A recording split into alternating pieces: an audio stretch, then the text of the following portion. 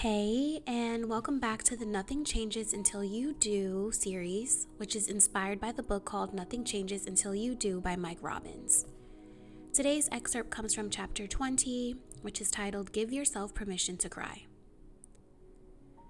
One of the many things tears can do is remind us of our humanness, our vulnerability, and our connection to one another and to things much bigger than the specific circumstances we are facing. We cry for different reasons and based on different emotions.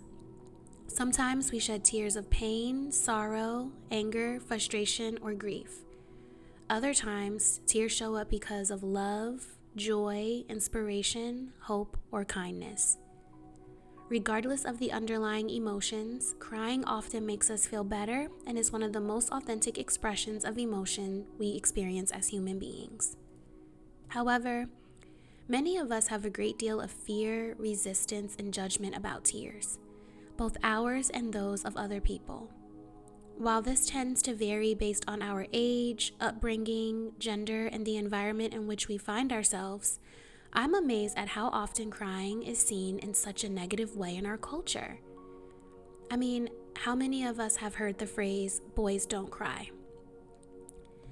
As I look back at some of the most important, pivotal, and transformational moments of my life, both ones I consider to be good and bad, tears were a part of just about all of them.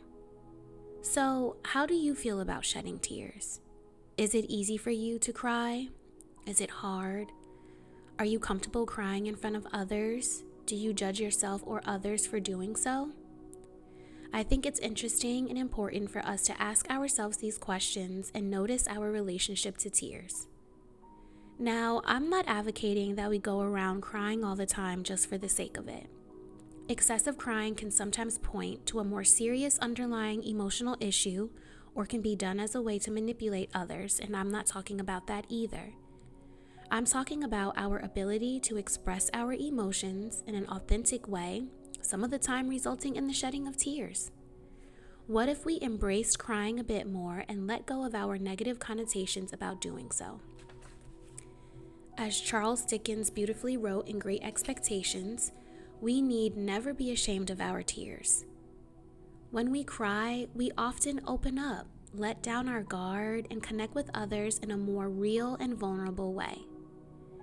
Many times in my own life and with some of the clients I've worked with, I've seen tears dramatically shift a person's perspective, change the dynamic of an argument, and bring people together. Tears have a way of breaking down emotional walls and mental barriers we put up within ourselves and against others. Crying tends to be a human equalizer because no matter the circumstance, situation, or stress we may face, our tears often have a way of shifting and altering things in a beautiful way. There's nothing wrong with our tears, even if we get a little embarrassed, uncomfortable, or pained when they show up. As we give ourselves permission to cry, we not only release toxins from our bodies, stress from our systems, and negative thoughts from our minds, we tap into one of the most basic and unifying experiences of being human. Crying is powerful and important. It's not only okay, it's essential. I hope that today's chapter reminds you that you are not alone. It's okay to cry. I'm usually right there with you crying too. Let it all out. I hope that this week brings you peace, and I look forward to talking to you next time.